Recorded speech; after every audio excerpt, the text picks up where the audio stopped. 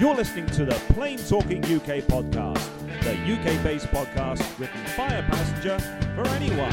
And here are your hosts, Carl Stebbings and Simon Waltorton. Well, hello and welcome to episode number 22 of the Plain Talking UK podcast. I'm Carl Stebbings, and with me in my kitchen studio this week is my trusty co-host, Simon Waltorton. Hello, Simon. Good afternoon, Carlos. Well, it's been an action-packed week last week, the start of the air show season, fully underway now.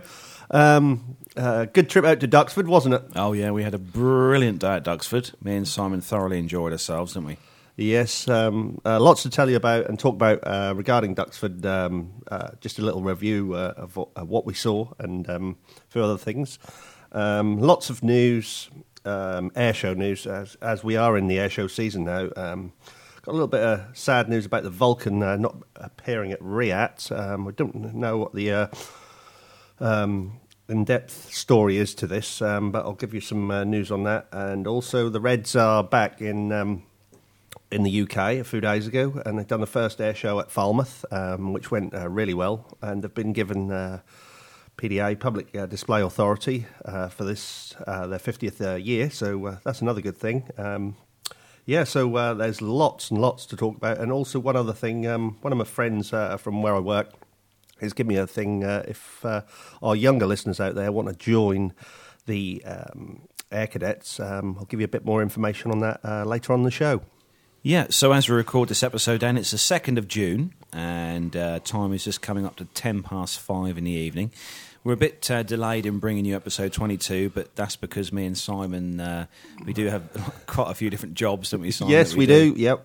We're here now, and we've got loads of stuff. We've also got some really good interviews as well that we've done at the air show. Yes, I forgot to mention them. We've got 3 special interviews which we've done, and there'll be more air shows that we go to where we will be having special guests. Yeah, we were quite happy this week, weren't we, Simon? We got news that we'd been accepted for our media accreditation for Farnborough. Yes. So we'll have hopefully media passes coming through the post soon for us for Farnborough, and also we got an email later in the week for RIAT. We've actually been accepted for media access for RIAT as well. Yes, we will have 2 spare tickets for Farnborough. So if anybody is interested in buying them off us, because we are now press and we will have a press access, there are 2 tickets that are available to buy. So just email us at our website. Yeah, email us at via the website at www.plaintalkinguk.com. Like Simon said, we will have 2 tickets, which were our tickets actually for the Farnborough Air Show this year. They can be used on the Saturday or the Sunday, and they will admit an adult to the show. And as we have the media access now, we can sell those, Simon. Yes, which is good. Which is quite good. And I'm quite impressed. You will be able to see us at all major air shows. Normally we'll either have a T-shirt on, which is sky blue, with Plain Talking UK podcast on the back, and the logo, small logo on the front. So if you are about at any of the air shows and you do see us, come and say hello to us. We don't bite, and we'll try and answer any questions you have on anything aviation, civil, military, air show news, anything. We'll try and get you the information, and if we don't, what we'll do is we'll take your email, and we'll email you as soon as we get the information of anything you ask us. Yeah, so look out for us at the air shows with our lovely new T-shirts and the jackets we have as well. But yes, they are good, aren't they? Look, the logos on the back and everything. And, you won't miss us. No, you won't miss us. So we're going to start the show, as we always do every week, with the rundown of the last weekly news from all around the globe and the UK and the airline and airport news. So if you're ready then, Simon, let's kick things off with the weekly news.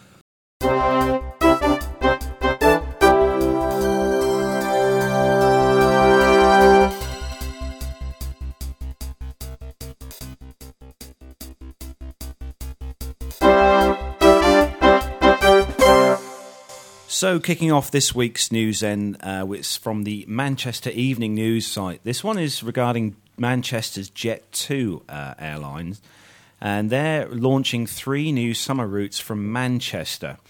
The budget airline Jet2.com has launched a hat-trick of routes from Manchester Airport. The 3 new destinations planned for summer 2015 are Antalya in Turkey, the Greek island of Kefalonia, and, my favourite, the island of Malta. The routes will bring more than 46,000 seats, bringing Jet2.com's total summer 2015 offering to 1.5 million seats over 46 destinations. Twice weekly Jet2.com flights to Antalya and Malta and weekly flights to Kefalonia, all beginning next May, are now on sale. The airline's building on a booming Easter, with passenger totals reaching 1.5 million on flights to and from Manchester, and a 17% increase from last year. Steve Heapy, CEO of Jet2.com and Jet2 Holidays, said that we are always striving to bring our local passengers the very best of choice and holiday options direct from their local airport, and I don't think they'll be disappointed with this latest trio of top European gems. Malta continues to grow in popularity, and the addition of Antalya and Kefalonia means we now have 3 Turkish destinations and 6 Greek isles for local people to take their pick from. Stephen Turner, Aviation and Commercial Director for MAG, said, "It's fantastic to be able to announce another 3 destinations for Jet2.com and Jet2 Holidays as they continue to grow with us at Manchester Airport. Jet2.com and Jet2 Holidays have plenty of options to entice customers to fly from Manchester Airport." So some more routes then, Simon. Another airline bringing some more routes to the UK. Yeah, I think these are ones to watch, Jet2.com, because these are hot on the heels of EasyJet and Ryanair. What do you think? Yeah, they are. They've got a slightly older fleet than EasyJet and Ryanair. They're using sort of the older 737 series aircraft. I'm not sure what their total fleet is, but they are definitely becoming a popular airline in the UK for people to use. I think we're going to keep an eye on these because they seem as though they're going to be hot on the heels, as I said, with EasyJet and Ryanair. And all I can say is, you guys, watch out, because Jet2.com is hot on your heels. And looking at what you've just said there, I'm thinking that these guys are going to be really putting the other guys on sort of a bit nervous.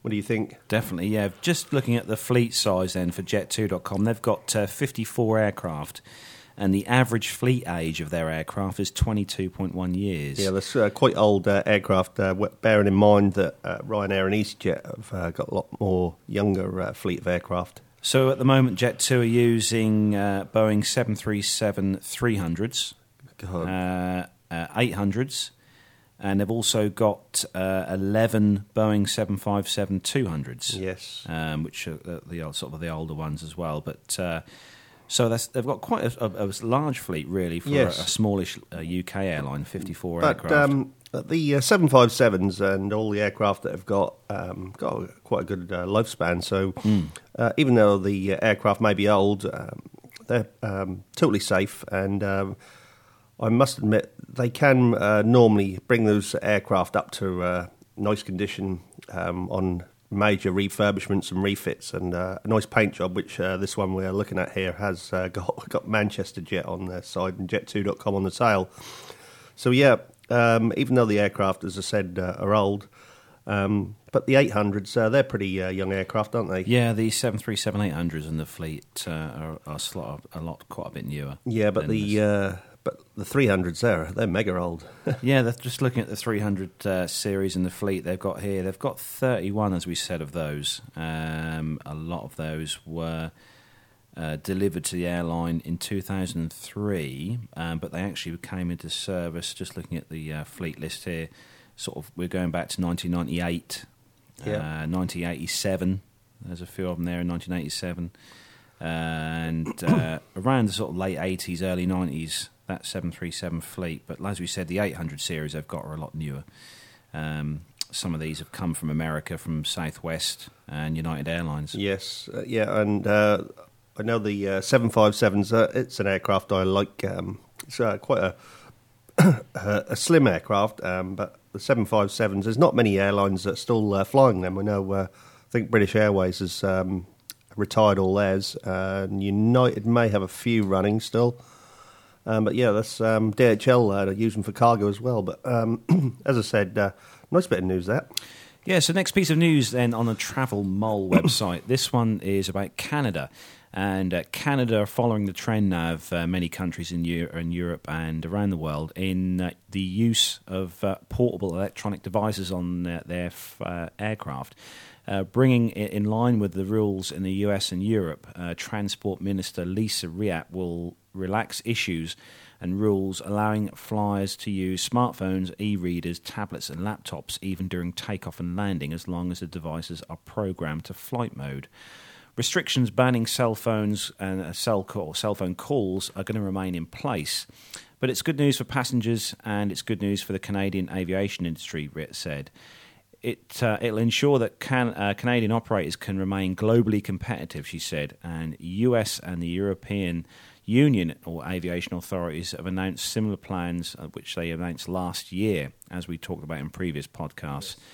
Each airline must ensure the gadgets are switched off during the passenger safety briefings and all devices must remain in flight mode throughout the flight. So Canada then, they've now followed Europe now then, Simon. Yes. I think a lot of these electronic devices now, I know my new Samsung S5 has got the flight mode, and even my previous phones got the little aircraft logo, and you can switch it to flight mode, which disables a lot of the functions on it. But airlines are understanding this, and it's a good news for passengers. But it still pays to listen to the safety briefing now. It does, yes. Yeah. That is the main thing, and we wouldn't want anybody to miss that. However many times you fly, it's always important to watch the in-flight sort of safety briefing, just to be on the safe side. We've all flown aircraft loads of times. Yes. You know, I've flown the Ryanair 737-800 Yes. loads and loads of times, but I always still listen to the... Yes, and I always study the card as well, because you never know what might happen. Fingers crossed you have an enjoyable flight, but there is that odd chance, So moving on then, next news piece from CH Aviation. This one is regarding Stobart Air. They're to base two ATR 72-500s out of Southend for Flybe operations. Stobart Air, Dublin International, will base two ATR 72-500s, registrations Echo India Romeo Echo Lima and Echo India Romeo Echo Mike, out of London Southend for operations under a franchise agreement with Flybe. The turboprops are going to be used to launch 6 new routes, starting with Rennes, Groningen, and Münster and Onnesbroek on June the 5th, while Maastricht and Caen and Antwerp will start on July the 3rd. In line with expected growth in demand, capacity on the routes will be increased from September the 1st, resulting in a total of 102 weekly flights on the new six of the new routes. Stobart also continues to operate 7 ATR 72-600s and 2 ATR 72-200s and an ATR 42-300 on franchise agreements with Aer Lingus under the Aer Lingus regional brand. So that's some more good news then for Southend. Yes, that seems another one to watch here. We'll be monitoring this fairly closely. We've spoke about Southend in the past, but the Stobart Group has obviously taken us over, and this airport is booming really well. And it seems as though Southend is overtaking Stansted a little bit and sort of relieving them of a few flights, which is good. Flybe are now based there as well, so it's good to have competition. It is, yes, it is, and here in the east, we seem as though all our airports are doing really well. Norwich, Southend, Stansted, and all the other airports as well, and Cambridge as well, as we talked about in previous podcasts. So, yeah, that's a good thing. Okay, so next piece of news then, moving on. This is on the Yahoo's site. And this is something we covered in a previous episode about the new luxury rooms offered by Etihad Airways, the luxury lounges on board their aircraft. And the actual headline is the exact opposite of Ryanair, the £12,000 airline ticket. Goodness me. So touchdown on the tarmac in a 3-bedroom cabin, and one thing you won't hear is a Ryanair fanfare. A personal butler, living room, double bedroom, and a separate ensuite shower room may sound like the features of a plush hotel room, but it's actually just the latest in first-class air travel. Now, we covered this on one of the previous shows, didn't we, Simon? Yes. About this particular Etihad product. And they're offering this particular one-way trip from Abu Dhabi to London. And it'll cost you £12,000 to have your very own cabin, like we said, with the shower. And you also get a lounge sofa, electronic reclining sofa with seat controls, massage built into the seat as well, and a 32-inch TV as well in the lounge. The bedroom has its own 27-inch TV, and the whole cabin will be fully Wi-Fi enabled with the latest Panasonic EX3 entertainment system controlled by touchscreen and handset. The private butlers will be trained at the Savoy Butler Academy in London, part of the famous Savoy Hotel Group.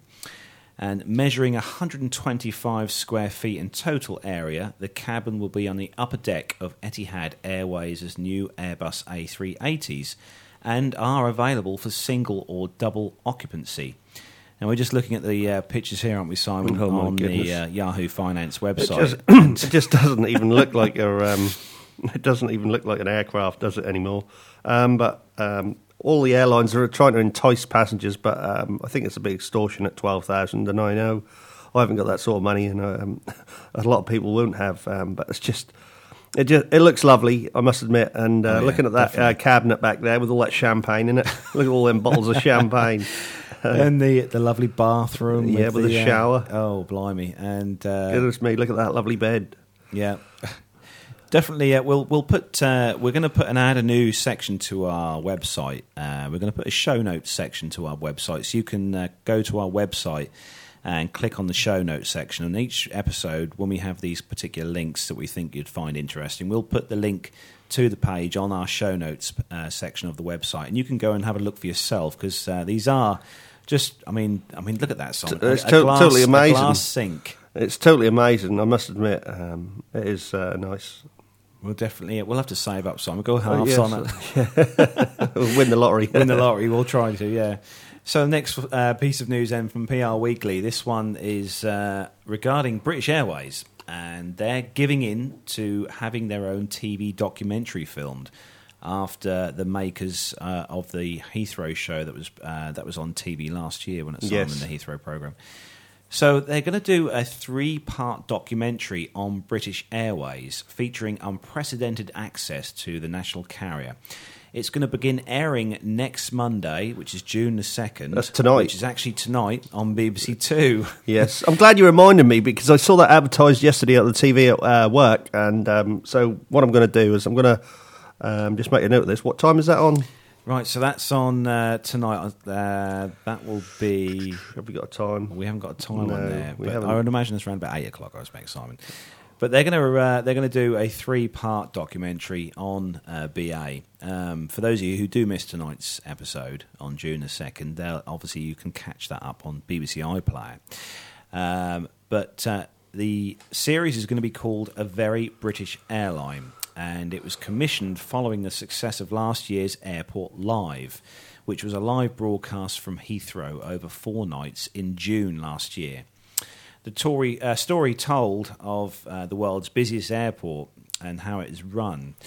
According to the BBC, the documentary will be the most in-depth analysis of British Airways in 25 years and will explore every aspect of the airline, from board-level decisions about the future of the organisation to the training of new recruits and the daily operation challenges faced by some of its 40,000 staff. A spokeswoman for BA said that we are constantly being asked to do these sorts of things, and we just felt it time, and the time is right, following on from last summer's Airport Live, which was a very well-received look into how the busiest airport in the world works. 3 60-minute episodes will air at 9 p.m. on Monday, starting from tonight, which is June the 2nd, and going through until June the 16th on BBC Two. The opening episode will show how the airline, which has faced financial crisis in the past decade, following the rise of budget airlines such as EasyJet, tries to persuade people to spend more to fly. So, Simon, we're definitely going to be having this on record. Yes, for this and no evening. doubt we'll be sending each other texts back and commenting on Facebook about this tonight, as we did with Airport Live last year. Did you watch the Airport Live series last year, Simon? You know I did, because you were sending me messages and we were commenting on there. Yes, we were. When we, that was in our infancy, wasn't it, before we started the podcast? Yes, actually. and I think that was in the pipeline that we were doing the podcast, and you were looking for a co-pilot. Co-pilot, yeah. I got you, haven't I? Yeah, you got to put up with me for many more podcasts. I wonder how many more 100 or 1,000. Just as a quick note, Simon, the Airplane Geeks, brilliant podcast that I listen to from across the pond in America. They do a weekly show. Yes. And they've just celebrated their 300th episode. Yeah, that's pretty impressive, which isn't is it? pretty impressive, and Very 300 good, yeah. episodes, absolutely fantastic. So well done to Max and David and everyone over there at the Airplane Geeks. Well done for that. So next piece of news then, moving swiftly on, and this is regarding Iceland Air, and they're to start flying from Birmingham. Iceland's leading airline since 1937, Iceland Air, announces scheduled services from Birmingham to Reykjavik in Iceland. It will become Iceland Air's 5th gateway in the UK and the 39th overall. The new flights will operate twice weekly, Thursdays and Mondays, from the 5th of February 2015. Andres Johnson, General Manager of Iceland Air UK, said that we are delighted to announce Birmingham as our newest gateway in the UK. Our first route from the Midlands will not only open up opportunities to travelling to and from Iceland, but also a refreshing and convenient way to North America. Just under 3 hours from Birmingham to the Nordic country is expected to become a popular route this year. And it's going to be a popular destination as well from the Midlands. Iceland's nature, including the Northern Lights and the new hot springs, have always been the biggest attraction, but Iceland's locals will offer a warm welcome to all coming to Iceland. In fact, Iceland was voted the friendliest nation on Earth in a recent poll by the World Economic Forum, says Andres. The new service will also offer an attractive flight option to North America, Andres explains. By using Iceland's geographical position midway between Europe and North America, we can offer some of the fastest elapsed times from Birmingham to popular destinations such as Washington, D.C. and Seattle. So Iceland Air, an airline that I see fly over here quite frequently, actually, Simon. Yes. With their 757s. Yeah, they've got the 757-200. That's quite I've never been to Iceland, have you? No. It's on the list, I think. It's tempting, yes. I don't exactly know what there is to do, but I'm sure there's a few nice things to look at and do. Obviously, they've got the Northern Lights, that's one thing, and hot springs. Yeah, but... the nice little logo on there, the white and blue. They have got nice livery, really, haven't they, as well? With the yellow engines there. Yeah. Also, their 757s have the winglets as well. Yeah, a lot of these been aircraft. Or sharklets. Yeah, a lot of the older aircraft now are getting modified with the winglets on, which is saving on fuel. I think they look really good, actually, the 757. They with do. The winglets. Yeah, they look really cool. Do you know that is one of the aircraft that on takeoff, another aircraft can't actually... Oh, it's classed as a heavy. It is, yeah. Yes. It can't take off in the normal time configuration because of the the backdraft of the aircraft. Yeah, they're quite well powered. They're powered by the Rolls-Royce RB211. And they've got that whistling, whining noise when you take off, and you can normally hear them when they're flying around or on finals or on takeoff. Right, so next piece of news from the BBC website. Qatar Airways beginning flights between Edinburgh and Doha. They're using the 787 Dreamliner, and it's the first direct air link between Edinburgh and the Middle East. Qatar Airlines will now fly 5 times a week from the Scottish capital to Doha. The Middle Eastern carrier is using the Boeing 787 Dreamliner and offers connectivity to more than 120 destinations. Edinburgh Airport describes the launch as a historic day for Edinburgh and Scotland. A direct link to Doha will not only enhance trade and culture links, but will truly reaffirm Edinburgh Airport as where Scotland meets the world. So another one for up north then, Simon. Yeah, we touched on this in one of our previous podcasts. I think they brought the A380. Was it them or was it Emirates? That was Emirates. Well, I think we brought the 380 up Edinburgh. Yeah. But Qatar using the Dreamliner. They're one of the sort of the bigger users of the Dreamliner. Yes. But good news then for Edinburgh. Next piece of news then, I found this one just before we started the show. This one is on the Business Traveller site, and it's regarding Monarch Airlines, and an airline we talk about every now and again on the show. Monarch Airlines are introducing non-reclining seats across its fleet. The new ergonomic seats feature a thinner design, resulting in more legroom for passengers. The airline, which unveiled its new-look cabin yesterday, claims it's a move away from reclining seats, and it's based on customer feedback. An industry first, Monarch has installed mobile phone and tablet holders in the space where the in-flight screens normally sit, enabling passengers to comfortably watch their own devices.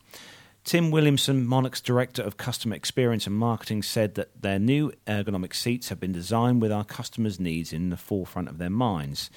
The new non-reclining design gives our customers far more living space than traditional seats, without the fear of the person in front impinging on their personal space.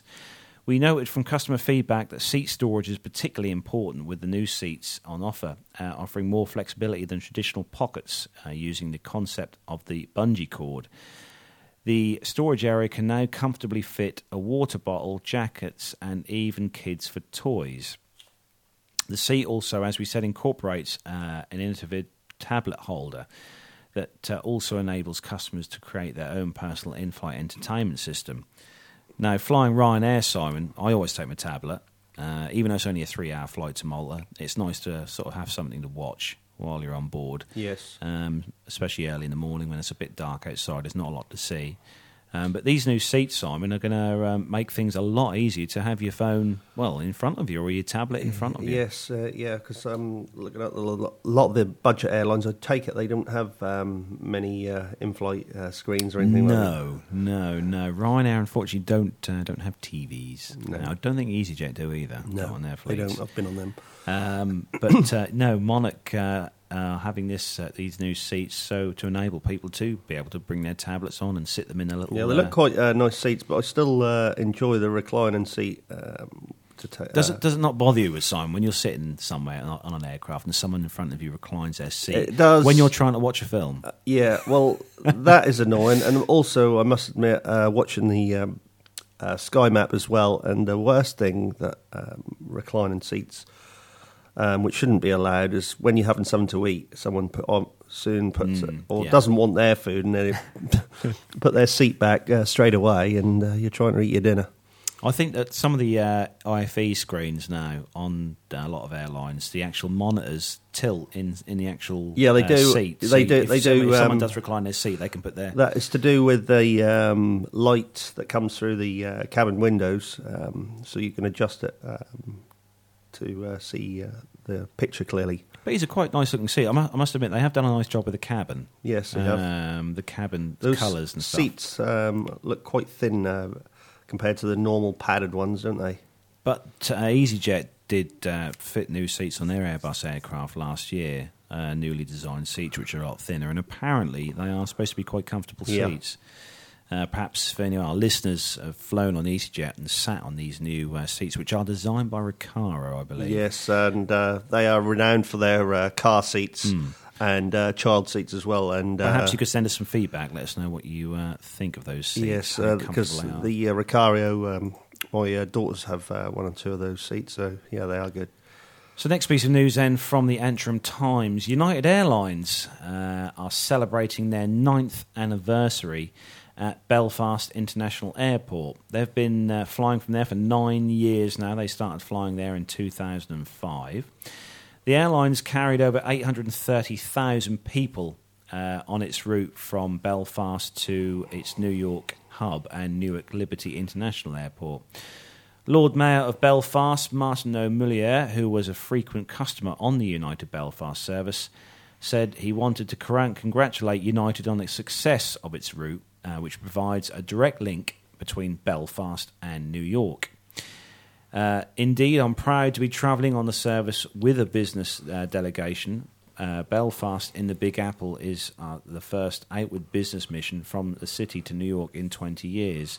Showcasing the very best of our companies and allowing start-up funds here to set out. Their stalls in New York and this New York service enables us to bring Belfast closer to the USA.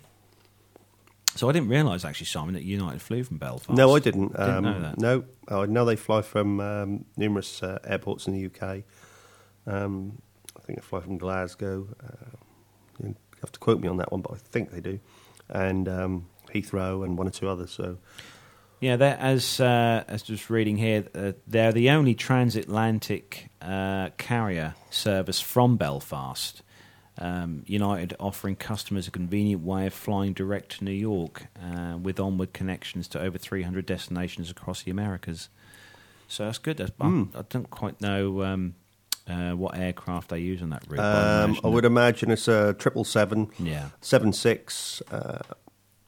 I know they've got the new Dreamliners because they're linked up with Continental Airlines now because Continental have got their logo on the back of all the United aircraft now, and the United logo is on the top of the fuselage. So next story then from Flight Global. Delta in America are ordering another 15 Airbus A321s. The SkyTeam Alliance partner Delta Airlines is ordering 15 new Airbus A321s that are going to be delivered from 2018. The US carrier is to fit CFM International CFM 56s to the twin-engine aircraft, which will also be fitted with Sharklet wingtips, confirms Airbus. Delta's decision follows a previous order for 30 Airbus A321s placed by the airline last year, when it also signed for a batch of Airbus A330-300s. Airbus says the latest Delta Airbus A321 order will be used to offset jet retirements, and Delta has 126 A320 family aircraft in its fleet, as well as 32 A330s. Vice President for the Fleet, Strategy and Transactions, Nathaniel Piper, says the opportunistic deal will enhance profitability, customer satisfaction and shareholder value.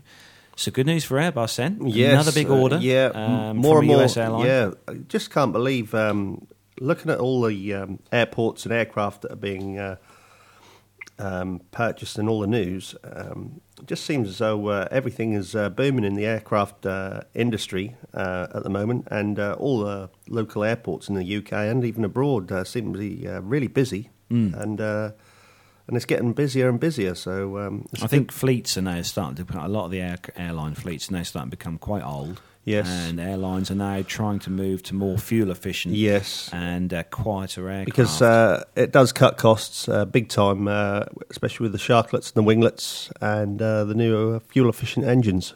Yeah. So next piece of news then, Simon. This is a good one. We move from good news for Airbus to bad news for Boeing. This one is regarding Emirates. And Emirates is saying that they've got no interest at all in the Boeing 747-800 Intercontinental, as it views the A380 as the only very large airliner that can deliver the capacity and performance it requires. The Dubai carrier's president, Tim Clark, says he is not in talks about an order for Boeing's largest aircraft, but admits that Boeing is quite keen to discuss it with them. He adds that while Boeing and General Electric have worked hard to improve the 747-800 Intercontinental's performance, it won't do the job that the 500-seater A380 will do. That's not to say that if you wanted a smaller capacity that you wouldn't use a 747-800, but the 777X is coming along, and that's got brilliant economics as a twin-engined, he says.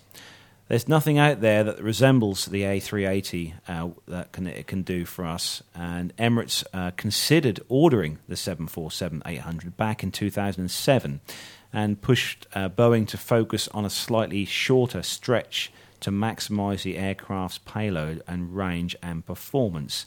However, Boeing opted for a longer stretch to increase passenger capacity further. So Emirates, Simon, as we all know by the what we talk about on the podcast, Emirates order a lot of aircraft. They do. A lot of Airbus 380s. They've got the largest fleet in the world, I think. I think the Boeing 747 series, we're on the 400 at the moment, and obviously they got the 747-8 Intercontinental.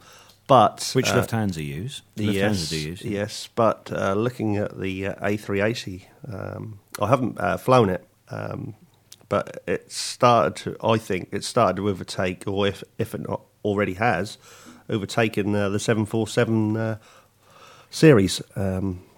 Because the A380, as we all know, is a fairly new aircraft, and it's a lovely, graceful aircraft. Watching it fly, and also I think the Boeing 747 series, they're quite a graceful aircraft as well. It's nice to watch them in the air. But the A380 looks as though that's the way to go, because it's a double tier layout configuration.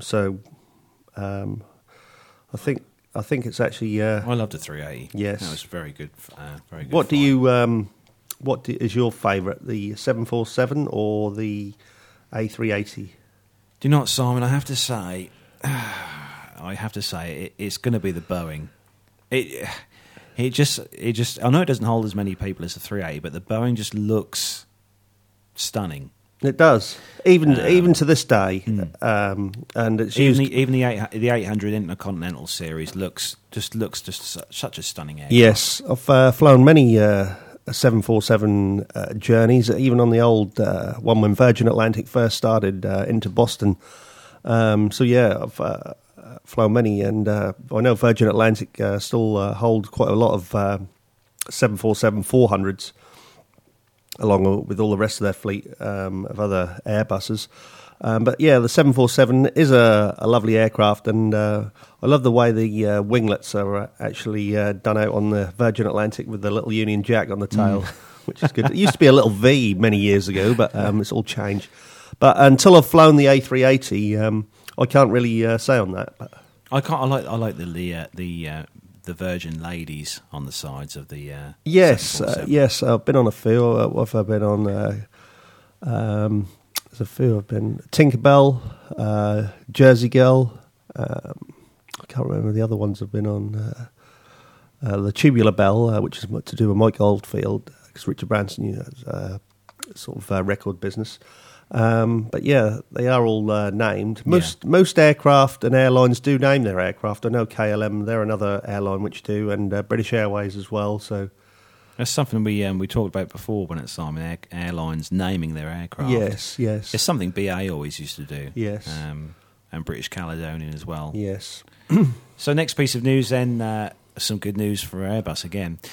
Flight Global, they're saying that Air New Zealand, because we have lots of listeners from New Zealand. Yes, we do. So hello to all our listeners from New Zealand. Yes. Air New Zealand have signed for 13 new Airbus A320 Neos. Air New Zealand has signed a firm order for 13 re-engined Airbus A320 Neo aircraft and one additional baseline A320. The order for 10 A320 Neos and 3 A321 Neos and one current generation A320 is valued at $1.6 billion at list prices. The Neos, led by the 321, will be delivered between 2017 and 2019, while the single baseline A320 will be delivered in 2015. The airline's orders follow a competitive RFP process between Airbus and Boeing to replace its oldest A320s. Air New Zealand has a fleet of 22 A320s which fly Trans-Tasman, Pacific Islands and domestic services. The new Airbus Neo will help ensure that we continue to operate one of the world's youngest jet fleets and will further drive fuel efficiency, allowing us to minimise our carbon footprint, says Air New Zealand's Chief Executive Christopher Luxon. Air New Zealand is still assessing the CFM International LEAP 1A or Pratt & Whitney PW1100G to power the new A320s. A decision is expected in December this year, and the A320s already in the fleet are powered by the International Aero Engines IAE V2500S. Flight Global's Ascend Online Fleets database shows that Air New Zealand still has 5 A320s from previous orders that are scheduled for delivery in 2014-2015. So another huge order for Airbus then, Simon. They're going to need to take on extra staff at this rate. I'm free. Yeah, the aircraft, it seems quite a lot of major orders for the smaller end, the Airbus sort of family. Definitely. Yeah, so that's good news. But I think Boeing possibly struggling just a little bit. But Airbus, they are sort of really pushing ahead now. Definitely. So moving on again, last piece of news we've got then is regarding Air New Zealand again. And this one came out just a few days ago. The first Boeing 787-9 for launch customer Air New Zealand completed its first flight from Painfield on the 28th of May. Painted in a distinct black livery, the aircraft was taken through its paces, reaching an altitude of 39,000 feet and a speed of 360 knots during the 3-hour, 10-minute flight over Washington.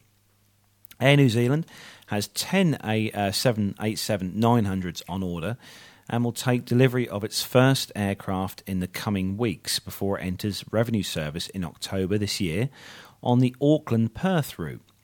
The first aircraft will be registered as Zulu Kilo November Zulu Echo. And Air New Zealand's 787s are configured with 302 seats, comprising of 18 lie-flat business class seats, 21 in premium economy, and 263 in economy class. Now, Simon, that the paint job that aircraft's got, that's the All Blacks, yes, isn't it? That's the All Blacks. Yeah, and normally the configuration of paintwork on the other aircraft is, if I get it right, is normally white or a sort of a bluey white with a little hint of green on the underside of the aircraft, and the logo at the back is normally green as well, with Air New Zealand on the top in green. Simon, and blue. Do you think that Boeing have turned the corner now with these 787 issues? Well, this is a... I don't know, do they still make the Dreamliner set? I take it they do, 787-8. Yeah, definitely. The 800 series is still being produced. But the 9 looks as though it's a step up from the mark. We haven't heard any news, so hopefully, fingers crossed for Boeing that they've sorted out this major problem they had with the battery packs and also their other problems which have been plagued on this Dreamliner. Yeah. So we're going to bring this part of the show to a close then, the news segment. And we're going to come back after this next bit with a load of military stuff and lots of airshow news, including our review on the Duxford D-Day anniversary airshow that me and Simon attended. Plus, we've also got some really, really good interviews to play as well, which we took at the airshow. They'll be included in this podcast. They will, yeah. And you'll be able to listen to them. So we're going to come back to you after this.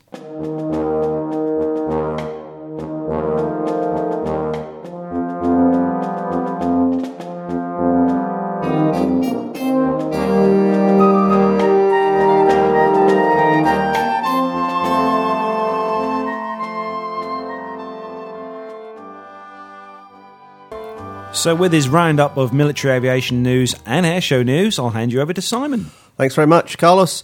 The first bit of news we got is latest Voyager arrival completes core fleet for the RAF. The 9th Airbus A330 Voyager from the UK's future strategic tanker aircraft STA programme touched down at Royal Air Force RAF Bryce Norton Base in Oxfordshire on the 29th of May, just a few days ago, completing its service corps fleet of the type. So that's good, because obviously they replaced the VC-10s as their refueling tank and the TriStars as well. So they got the refueling hose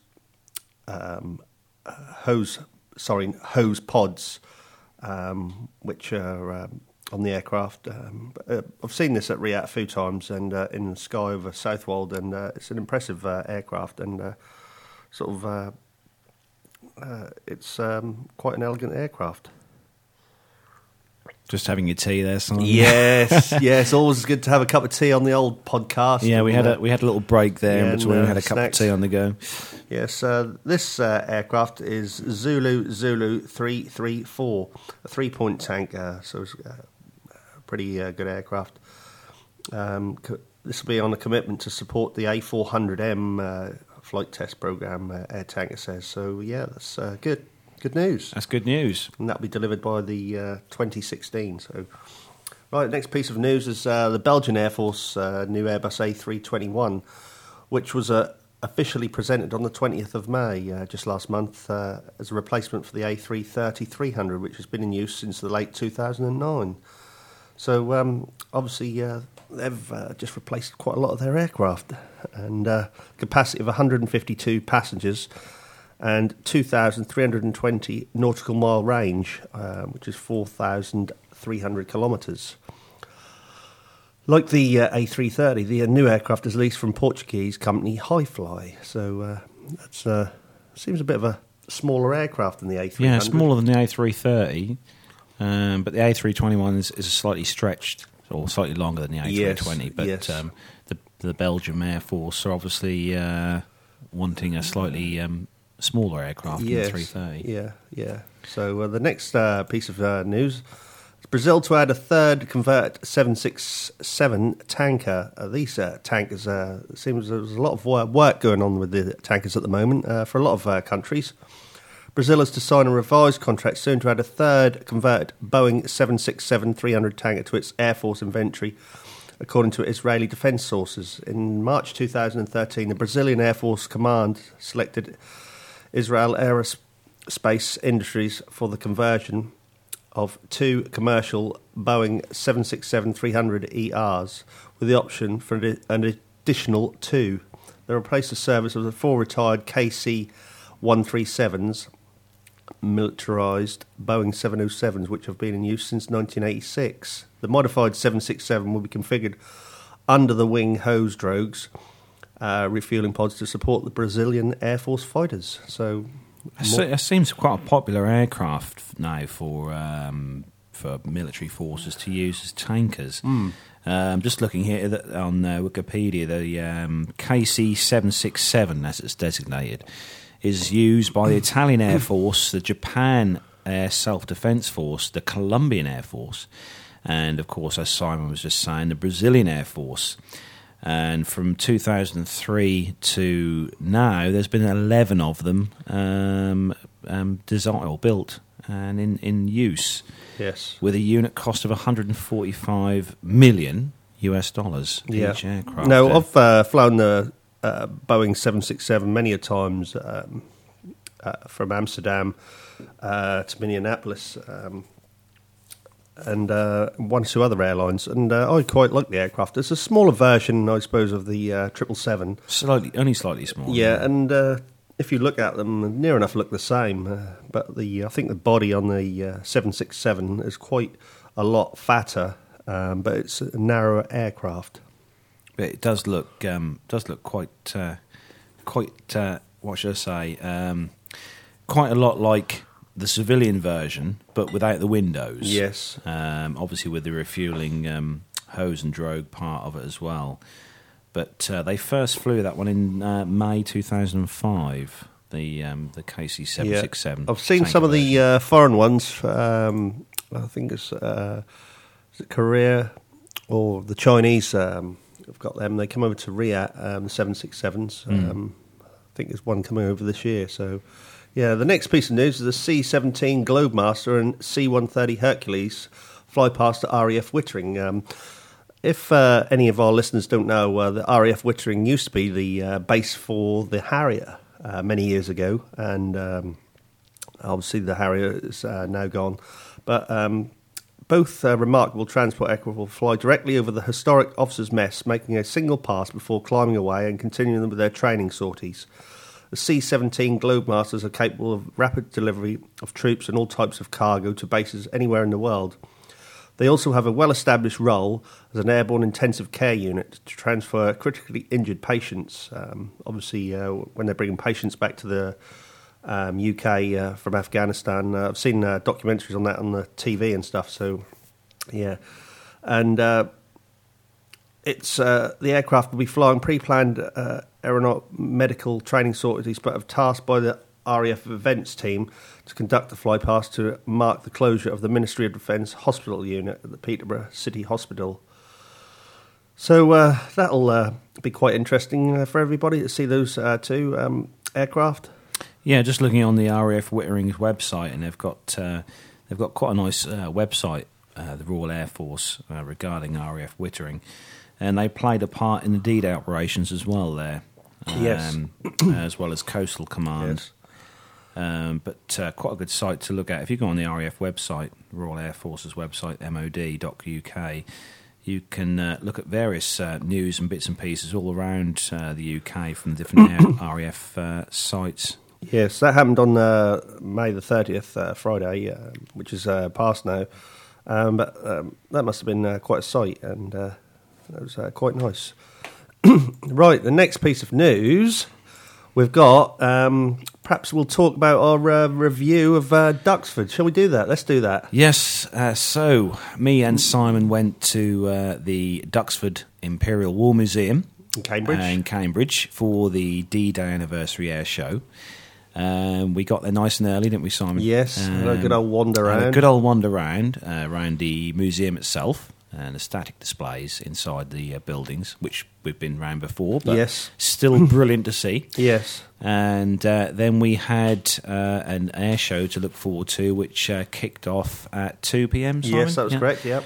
The weather stayed good. It was slightly windy, had about 11 knot winds on the airfield at the time, but all the aircraft managed to get up and fly.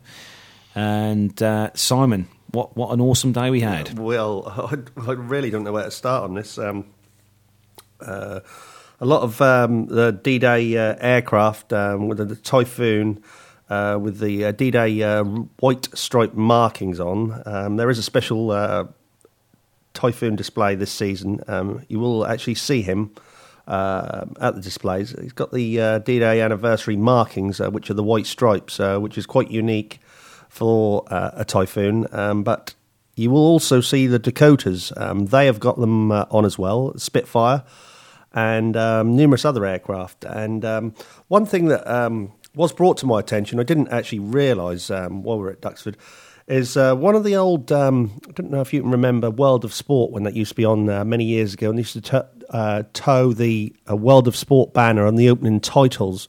That little tug plane was there with numerous other aircraft for the D-Day anniversary air show, and the actual aircraft itself was there. So if you Google that, you can actually see it. World of Sport tug plane opening titles is on YouTube, and I've got some pictures of that, which I'll try and get up sometime. But that was quite interesting. There's so many memorable moments with the Patrouille de France. They done an impressive show, didn't they? Yeah, they came. That's the first time I'd seen those guys. They come on at the end of the day, didn't they? Just before the Dakotas done their flying. Yes, and that I've seen them quite a lot of times now, and I'm always they're a little bit different to the Red Arrows. They fly the Alpha Jet, which is a 8 aircraft configuration, and which is the red, white, and blue, or however they configure their flag anyway. And their display was really impressive, and they use music while they're doing their display, so that was really interesting. And they're quite daring with their displays, I will say that. I said to Simon, I think on the day, I think the Red Arrows just not being biased, but the Red Arrows just seem a bit more daring with some of the stunts they do. I think. Yes, yeah, possibly, yeah. Yeah, but they did put the Patrol de France. They put on an awesome show. Yes, they done some absolutely fantastic. And they were using Cambridge Marshall's base in Cambridge Airport as their sort of base hub while they were over from France. So yeah, that was good. The Typhoon flying with the Spitfire was quite an awesome sight. That was such a sight. It was quite amusing actually to see the Eurofighter Typhoon. Must have been very, very close to its stall speed. He was, because he was well pitched up, trying to pitch nose up, trying to go slow so the Spitfire could fly alongside. But they did, and it was an awesome sight. It was. We saw them flying in a pair for 2 or 3 passes, which I enjoyed. But the Typhoon pilot, he done us all proud, and he was actually struggling to hold the aircraft, and I've seen them fly in formations before, and he does struggle to hold that. And but that was quite an awesome display, both together and on their own as well. So that was good. That was good. With the Sally B, that was impressive, wasn't it? Yeah, that was good to see the Sally B flying. I've seen it before at Seething, but always a treat to see the Sally B and flying. I can't believe it's still flying. And we have, if you listen to our podcast, you will actually hear there is a website for Sally B which you can donate, and the pilot we were speaking to, he will give you that out a couple of times. So that's well worth donating to keep this aircraft in the air and everything. So. Yeah. Also, we had the Apache. He'd done a brilliant display. Oh yeah, the Apache display team. They had one of their Apaches on the AH-64 Delta on display, but they also had the one of the aircraft as well do a show for us all, which was a stunning aircraft to see. The helicopter itself does some pretty awesome moves in the sky. Yes, and vertical drops. Yeah. And I love this aircraft. I love the noise of it and the shape of it. And the guys, we also interviewed the Australian Apache pilots. They're on an exchange over here from Australia. Yeah. So that is in the podcast as well. Yeah, we're going to play those interviews in a moment. But what else did we see? We saw the Mustangs, didn't we? Yes, they were impressive. So many aircraft. The Dragon Rapide, obviously with classic wings, and then the Scottish Airways one. There's the Grumman, we saw that. The Hercules, he'd done a fly past from RAF we had Bryce a Norton. Hercules C-130J do a sort of a fly past. He wasn't actually there on display. No. But they came in and done a fly past for us with the rear loading doors on. Open. Waving out the back as normal. They were from 47 Squadron, as I said, from RAF Bryce Norton. Super Marine Spitfires. We had loads of marks of Spitfires there. And also... as I said, we had a lot of sort of smaller aircraft, tugs and things which were used in the D-Day anniversary. Yeah, the gliders they had. Yes, so they were impressive. And it was good to see that one of those gliders had a little motorised prop on to move himself around. It was quite amusing, actually. Yeah. Me and Simon stood there watching the gliders land after they'd done their display. And they had, one of the gliders had a little pop-up electric engine, which gave it the power to taxi back onto to the flight line, which was good. Yes, and also we had the Red Devils parachute team. They jumped out of one of the Dakotas. I think it was the Battle of Britain Memorial flight, as we said in the previous podcast. And then we had a formation of those, 3 of them. Yeah, I took some great pictures of them. Yeah, if you follow us on Facebook, we did upload some pictures to Facebook, didn't we, of the air show we took? Yeah. So that was. Really, really an enjoyable day, and always good to walk around and see all the static aircraft outside and inside the American hangar, and also the UK hangar. So, very good. So, shall we play our first recordings from the air show then, Simon? Yes. Are you going to actually play them, or are you just uploading them? No, we're going to play. We're going to put them on the podcast. Yes, so, okay. You can listen to them. So. We're going to play you then the first of our outside broadcasts from Duxford. Okay then, welcome to our first outside broadcast from Duxford Imperial War Museum in Cambridge, We're here for the D-Day Anniversary Air Show. I'm here with Simon. He's standing next to me here.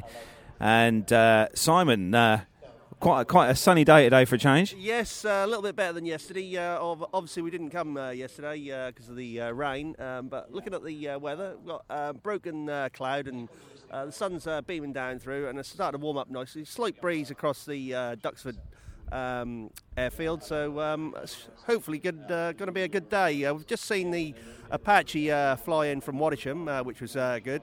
He's just arrived and he's given them an interview in the control room, as you can probably hear. We've got a few rumbles of aircraft starting and other things happening, and we've got quite an eventful day. Just going to give you a run through. The flying starts at 2 and finishes at 5:30, so we've got quite a lot of super aircraft to watch. The Eurofighter Typhoon. What do you think of that then, Carlos? Yeah, can't wait to see that one, Simon. That's going to be awesome seeing that. And what else we got to look forward to on the air show today, and Simon? Well, something that I'm really looking forward to is one of these Dakotas that are here. The Red Devils are actually going to be jumping out, weather permitting and wind permitting, later on as the show to close the show. So that should be an interesting sight to see.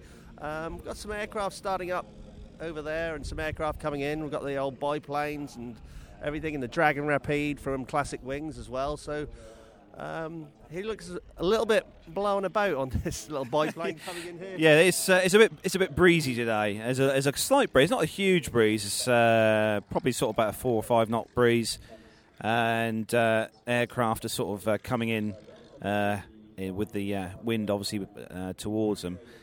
Looking across the flight line, there's a lot of aircraft have come in, private GA aircraft that have come in on the show today, sitting along the flight line. As Simon said, there's 5 Douglas Dakota DC-3 aircraft on the flight line today. And also, what we see flying earlier, Simon, we saw... Yeah, we saw the Apache, which was good, as I said earlier. Really enjoyed that, and he's going to be doing a display for us, hopefully, later. So I'm looking forward to that immensely. Always good to see the Apaches, and if you live around Norfolk and Suffolk, they're quite a familiar sight in the skies, and always enjoyable and to watch and to listen to that noise when they're actually flying. So, it's really enjoyable. So hopefully the rain will stay off. I'm just looking across over to our westerly direction. There's some rather black clouds in the sky, but they are moving. They're moving away. They're heading towards Cambridge, so hopefully we'll be okay. That wind isn't too bad. It's fairly cool, but we've got that sun beaming through now, so it's starting to warm up nicely. Looking at the old windsock over there, they've got quite a that wind looks as though it's picking up a little bit, but just seeing here. But other than that, hopefully it'll be a good day. You can probably hear just in the background there's a tug just pulled in next to the Sally B. We're actually standing right next to the B-17 Sally B. She's due to fly this afternoon at... What time Sally B on? Sally B is... She is due to fly today at some point. We'll have a look on here. There we go. She's due on at 3 o'clock this afternoon, so hopefully me and Simon will catch the Sally B in flight. That should be great to see that flying. So it's the first of our... outside, we're going to call these air show casts or showcasts from the flight line here at Duxford Aerodrome. So we're going to leave that one for now. We're going to come back to you later on with another update. Fond memories there, Simon. Yes, and you can obviously hear the other aircraft just taxiing in the background, which was quite interesting. It was such a hot day, and I burnt myself big time there. Simon got sunburned. Big time. Well sunburned. Yes. So our first interview then at the air show came from the curator, or the chap who's in charge, I should say, of the Catalina PBY flying boat. And we managed to grab him and have a great interview inside with David Legg. Inside the Catalina. He was very, very kind to let us inside the actual Catalina. And David let us do the interview inside the aircraft, so we're going to play that now. Okay, you join us then from Duxford Air Show again, our second segment of the show. I'm here with David Legg. We're on board Catalina flying aircraft and sitting in the blister, would you call this, David? That's right, yeah. It's actually a Catalina flying boat. Catalina flying boat. To be precise, it's an amphibian because obviously we're sitting in it on land, but it was designed to operate on water. And you're absolutely right, where we're sitting with the original gun emplacements on the aircraft. Oh, awesome. So what's the history of this aircraft itself, and is it how old is the Well, aircraft? this particular one was built in 1943, so it's approaching 71 years old, but the design goes back to the mid-1930s. The prototype flew in 1935. Wow. And the aircraft itself, which we're sitting in now, this is privately owned by a group of sort of enthusiasts? Yeah, correct. It's owned by a group of shareholders who are all enthusiasts. Most of them are pilots and fly it regularly. And we fly at air shows throughout Europe. It's a long-range aeroplane, so we can go anywhere in Europe. We've been as far north as Iceland and the Arctic Circle in Norway, as far south as Barcelona. So we get around. Wow. And I heard just one of your guys down there saying that you were due to be at the Berlin Air Show this weekend? Yes, I was due to be in Berlin with it, but unfortunately we've got a carburettor problem at the moment on the port engine, so we were unable to go. But these things sometimes happen with old aeroplanes. But, oh, wow. Yeah. So the aircraft itself then at Duxford, do you sort of attend many air shows during the course of a year with this aircraft? Or? Yeah, we do. We're based here at Duxford, so this is our operating base. But as I say, we fly all over Europe, do a lot of shows in the UK and all over mainland Europe. And that's our bread and butter income, really. We go to shows, we're paid to go there, and we give a darn good display. Oh, excellent. So can people, is there a charity as such set up for the aircraft that people can donate to? There's not a charity, but we do have a supporter society called the Catalina Society. And for a very modest membership fee, £15 a year, you can support the aeroplane financially, and you get an illustrated magazine twice a year, which I write. So, that helps support us financially. We've got a website, www.catalina.org.uk. Oh, excellent. All the details are there. Oh, brilliant! The listeners will have to go on that website and definitely look up, because it's one of my favourite aircraft. I mean, I've seen it. I'm not sure is this aircraft that I saw at Farnborough Air Show in 2012. That was us, absolutely. Yep. Right. Are you there this year? We are. We're on static display only. We're flying in, and then we'll be on view to the public, and then we'll fly out again after the show's finished. What day are you flying in? I think we're going in on the Friday. Oh, right. And okay. we'll probably leave either on the Sunday or possibly the Monday. Oh, that's We're awesome. We're basically there for the public days. Oh, okay, yeah. I saw you were parked just behind the Douglas Dakota DC-3. We were in Falcon, yeah. That's it, yeah.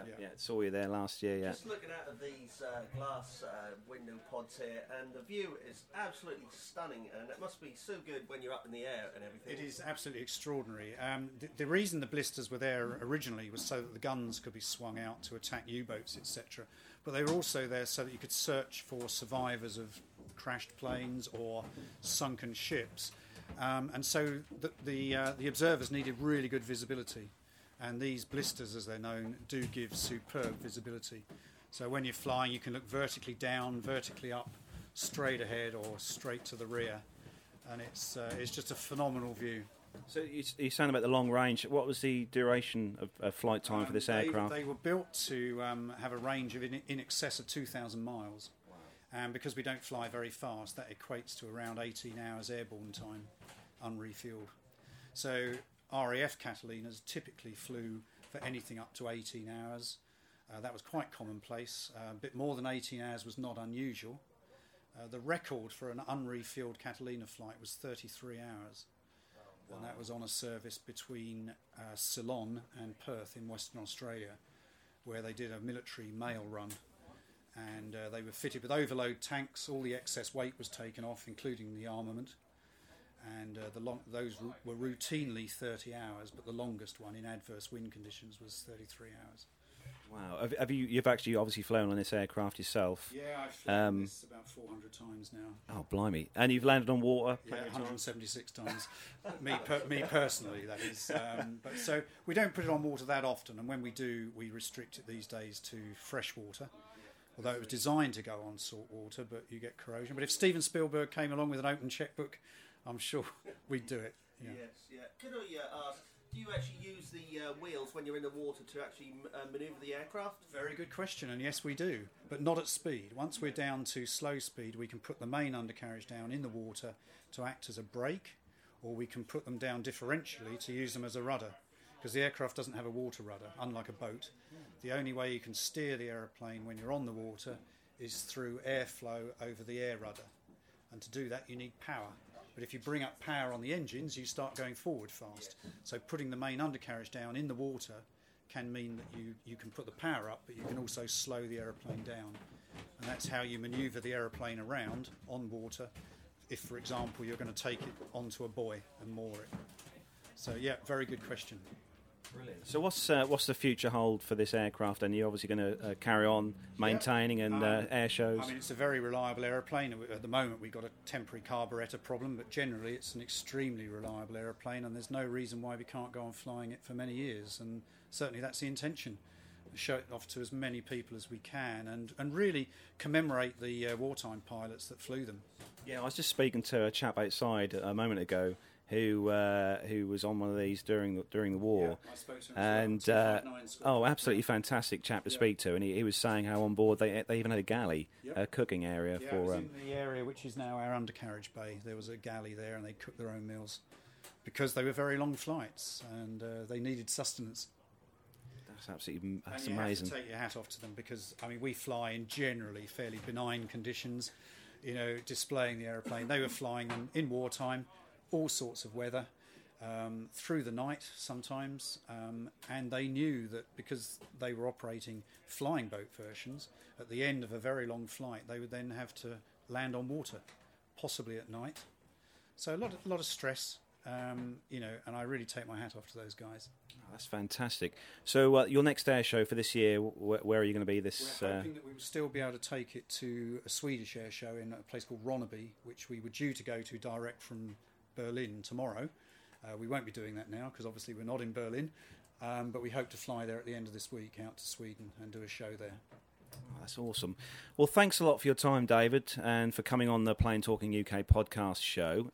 Thanks for all the information. It's been great to speak to you. That's a pleasure. And we'll hope you can listen back to yourself on the show if you download us. Yeah, okay. And also, before you go, where can our listeners find your site and that for the aircraft? I'll give you the website address again. It's www.catalina.org.uk.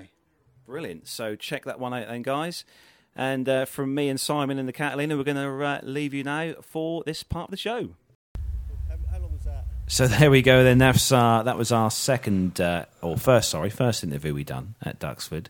Our next one coming up then is an interview we got with a Australian RAAF pilot who was on exchange from Australia, wasn't he, Simon? Yes, he was, as we said in the podcast earlier. Yeah, he was an AH-64 Delta pilot, and Captain Adam Weir, his name. If you're listening, thanks a lot again for letting us interview you, and we're going to play that interview now. Okay, so you join us back again for our next segment on the show then. We're standing opposite an Apache AH-64D, and I'm here with Captain Adam Weir. You're a pilot, aren't you, Adam? Yeah, g'day. My name's Captain Adam Weir. I'm a pilot with the Apache Force at Wattisham, and I fly the AH-64 Delta.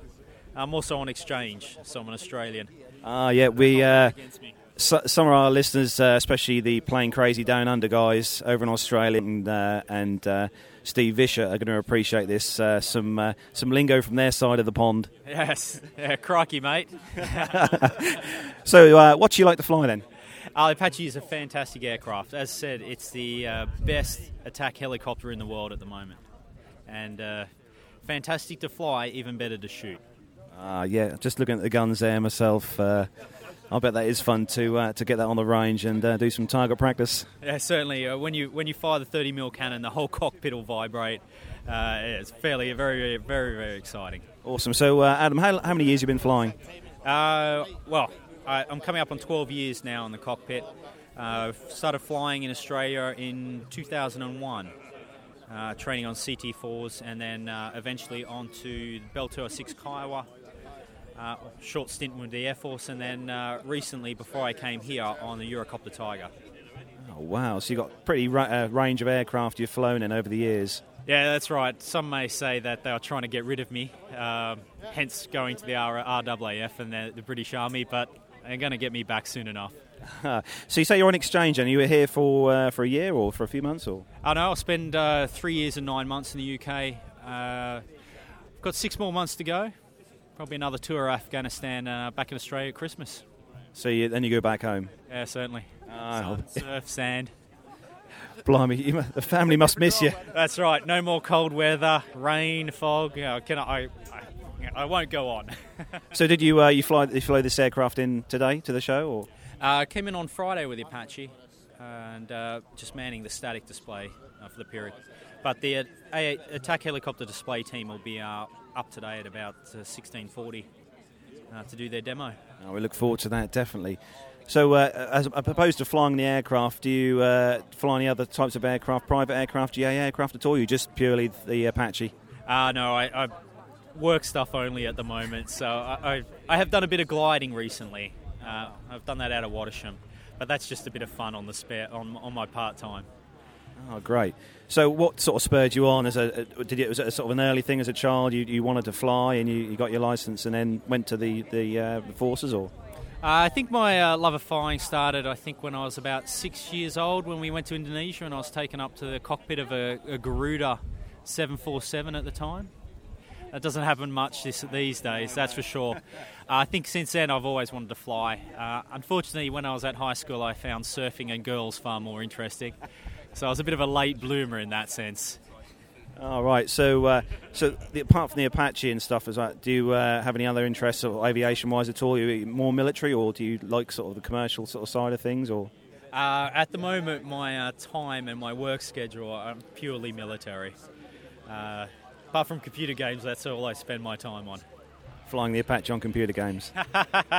Well, I'm a bit of a Battlefield 4 fan at the moment. That's my game of choice.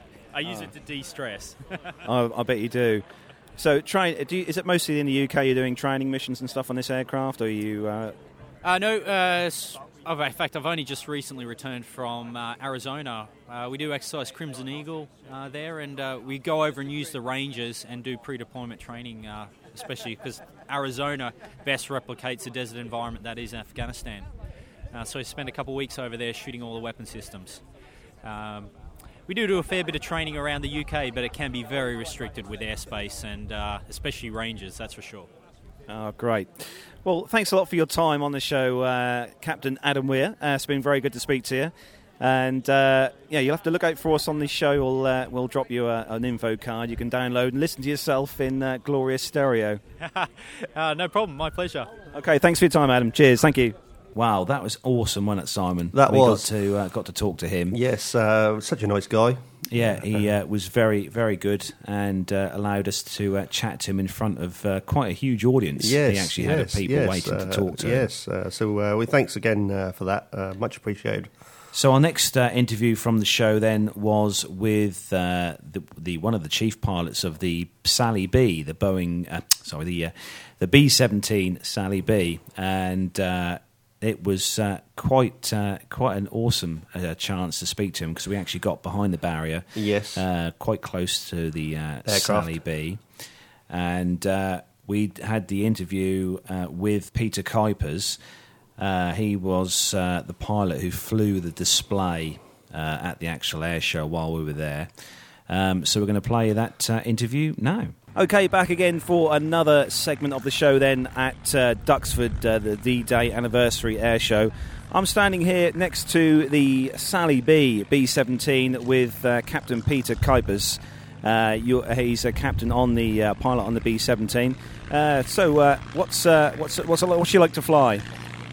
She's easy to fly. It flies like a big Piper Cub, and I guess it's made like that because if you have a machine of war, it should be easy. People with low experience were flying these machines 70 years ago, and if it's difficult to fly, you can't take it and fight it. Ah, great. So how long have you been a pilot on the B-17? I've now been a pilot on it for 4 years. 4 years, wow. Excellent. And what is it your first, have you got a pilot's license for commercial aircraft or just purely for the B-17? Or? Yeah, my basic background is I've been flying now for 40 years.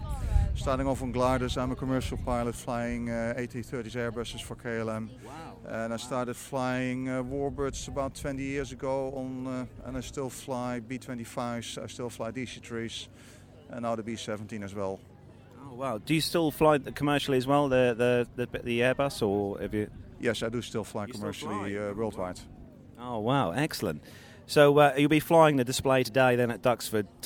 Is it going to be a long display for you time-wise? We're going to do a 9-minute display, starting off at 3:15. This is basically flying up and down the runway, as this is not an aerobatic aircraft. What we're doing nowadays is flying a big heavy bomber that's designed for flying straight and level at 25,000-30,000 feet in big formations. And what we're doing here is completely different, meaning we're flying down to 200 feet and we're making turns, which is what the aircraft is not designed to do. Excellent. Looking forward to that. So the actual aircraft itself, and is that privately owned or owned by? No, it's operated by Ellie Sellingbow, and she's the person in charge of our organization, which is a charity. And if anyone's interested in it, please look at our website, which is www.sallyb.org.uk. And you can see all the information about the aircraft over there. Excellent. So you're looking forward to a good flight today then with the weather. A little bit windy though. Is that an issue or? The only issue would be the crosswind. We are limited to 50 knots of crosswind. If you look at the aircraft, you can see a really big tail. And if the wind is across more than 15 knots, we're unable to take off. But you should be okay today, hopefully. We should be okay. It might be on the limit, but I think it will be not more than the limit. Excellent. So your passion with aviation then, did it start from an early age? Were you, as a child, interested in flying? Or? It started when I was 14 years old, started flying gliders and never looked back. Oh, excellent. So now you're now just enjoying the Sally B on an air show basis kind of thing? Yes, I'm really enjoying this. This is a passion for me. It's a hobby. No one is getting paid in this organization. And we all depend on Ellie getting enough money in to keep this machine operating and flying. And if I tell you that it holds at the moment 6,500 litres of fuel, to fill it up will set you back almost what a family car will cost you, £13,000. That is a lot of money, definitely a lot of money. Are the fuel prices much cheaper in Europe and other places for aircraft? Or? No, the whole of Europe is extremely expensive, and I don't know how Ellie even manages to keep this flying. Well, I hope she does for many years to come, and hope you carry on flying the aircraft as well as you do. So just for our listeners, then, if you could tell us the website again where they can find you all the details and stuff on. Yeah, all the details, and you can even help us. All the details are on the website, www.sallyb.org.uk, and Sallyb is written as SALLYB. Excellent. Well, thanks a lot for your time, Peter. It's been excellent to talk to you. Thanks for coming on the Plane Talking UK podcast. And we're going to let you get on with your checks and stuff before you carry on your airshow flight today. Thank you. Thank you, and it was a pleasure doing it. Goodbye. Goodbye. Thank you. Wow, that was brilliant, wasn't it, Simon? Yes, I enjoyed all those three outside podcasts. First interviews, of many. Yeah, first interviews we've done. But we've got quite a lot more coming this and every air show season, so something to look forward to. So we're going to play, before we finish this part of the show, we're going to play the last two outside broadcasts we've done from the show. And then we'll come on to a few other things regarding other air shows and the Red Arrows. Yep, so we're going to play you our last two bits then, and here they are. Okay, so we're back at the air show then. We're watching the Spitfires and Messerschmitts now do a fly past of the airfield. Simon's with me. What do you think, Simon? Impressive? Yeah, very good. Enjoying this very much. Always a good side at Duxford to get a big formation fly past with the Hurricanes and also the Spitfires and Messerschmitts. Yeah, very good. Yeah, the weather has stayed really good. It's still sunny, just a bit breezy. And at the moment I'm listening to ATC in my ear at Duxford here, broadcasting the flight times from the aircraft as to when they're finishing their routine. So at the moment we've got a Hurricane, a couple of Spitfires and a Messerschmitt in the air, haven't we, Simon? Yes, we have, and it's quite a nice sight, and just simulating dogfights over the airfield, which is quite spectacular. I'm really enjoying this. Yeah, it's been a really good day. We've had an absolutely fantastic day here at Duxford D-Day Anniversary Air Show 2014. It's been a really, really good day.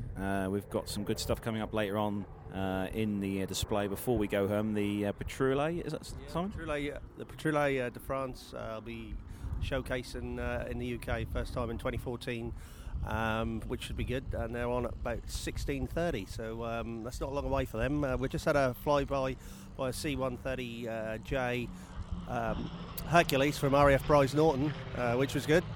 Enjoyed that fly past, but as you can hear, we're getting drowned out by the noise of all these aircraft, which are the World War aircraft of the time. Back in the 1940s, so it's quite spectacular. We've got a couple of Messerschmitts on the ground now, and the others are now doing their final passes. Yeah, we're just waiting for the fly past of the last of the aircraft on this particular part of the display now. And as Simon was saying, we've had some really good aircraft flying today. The B-17 Flying Fortress, piloted by Captain Peter, who we interviewed earlier on. You probably heard his interview earlier on in the show, and that was a brilliant display by the B-17, the Sally B. And we also had a fly past from a C-130J Hercules. That flew past with the rear doors open as well. Fantastic sight. So we're going to leave this part of the segment here for a moment, and we'll come back to you towards the end of today's air show, aren't we, Simon? Yes, the air show's wrapping up about 1700 or just after, so we'll be back to give an update on the final part of the show later on this afternoon. Okay, we go. Okay, so this is our last broadcast then from the Duxford D-Day Anniversary Air Show for 2014. Simon, it's been a really good day, hasn't it? Yeah, absolutely fabulous, Carlos. And as we draw a close on this last podcast from Duxford, outside podcast, we're just looking up in the sky and we can see 3 DC-3 Dakotas flying in formation as part of the D-Day anniversary celebrations. And we've just took some photos which we'll be posting up on our websites. But we can I don't know whether you can actually hear these aircraft, but they are looking absolutely fabulous with their D-Day anniversary markings, and they're all flying in formation in a group of 3 here, and it's really spectacular. They've been over once and they're now flying around quite high again, and we've got some lovely shots.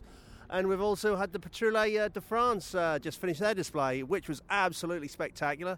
A little bit different normally than the Red Arrows, but they've got 1 or 2 things off the Red Arrows which they have given to them. So it's been an absolutely fabulous day. We had the Apache as well, haven't we? Yeah, we had the Apache gunship to a display as well.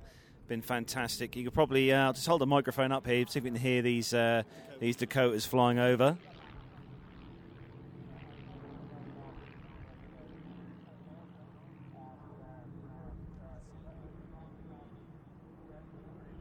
Awesome sight there, flying just in front of the sun.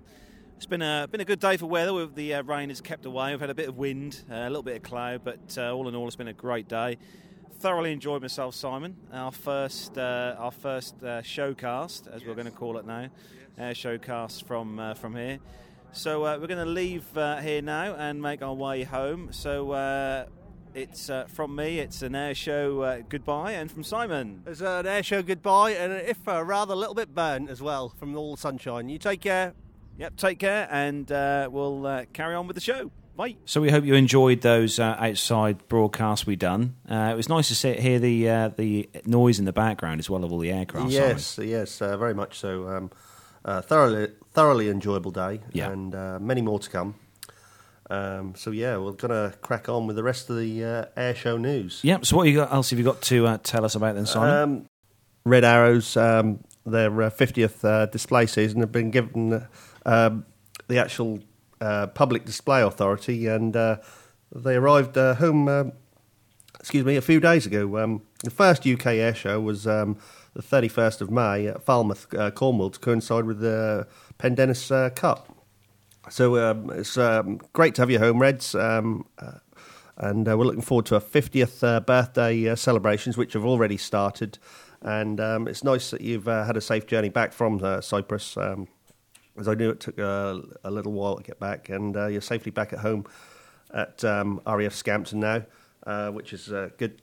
So squadron leader Jim Turner, team leader, Red 1, said, being awarded Public Display Authority for 2014 with the Red Arrows' 50th season is a proud moment for everyone involved and is a testimony to the dedication and constant strive for excellence, which have always been hallmarks of the team, the Red Arrows and the Royal Air Force. The team's engineers and support staff, who number more than 100, also changed their coveralls following the PDA announcement into their famous royal blue flying suits. The final part of the PDA process took place at RAF Akrotiri in Cyprus last week. So congratulations, Reds.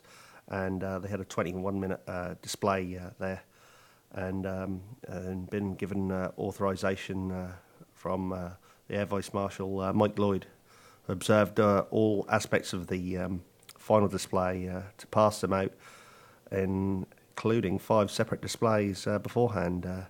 And they do have a high safety record which they have to adhere to.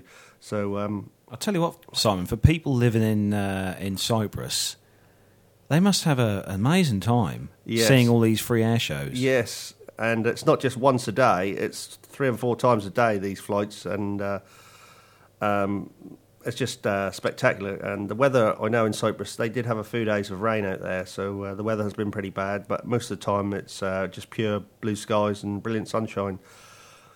The Red Arrows have performed numerous displays, 4,500 displays in 55 countries, so it is unbelievable amount of air shows that they've actually flown. And if you do need to find out the transit times for any of the Reds next few days, just go to the RAF Red Arrows website and click on the link there, and you will actually see it.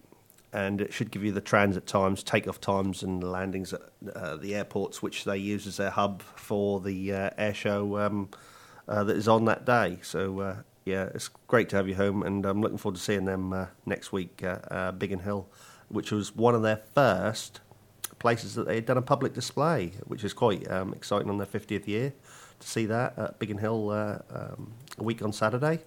So we're going to Biggin Hill Air Show, aren't we? Yes, I went to Biggin Hill quite a few years back now. Not that many, but it's a little bit different format and run by different people. So it's going to be still used as its normal airport up until about midday, and then it changes, and the airport sort of closes for an afternoon because I don't think they want to lose any airport business for the whole day, so that's why it's the gates open at midday, which is rather strange, but that's the way they want to do it. And we've got a good selection of aircraft, and I'm so looking forward to going back to Biggin Hill because, as I said, that was one of the Red Arrows' first public displays ever.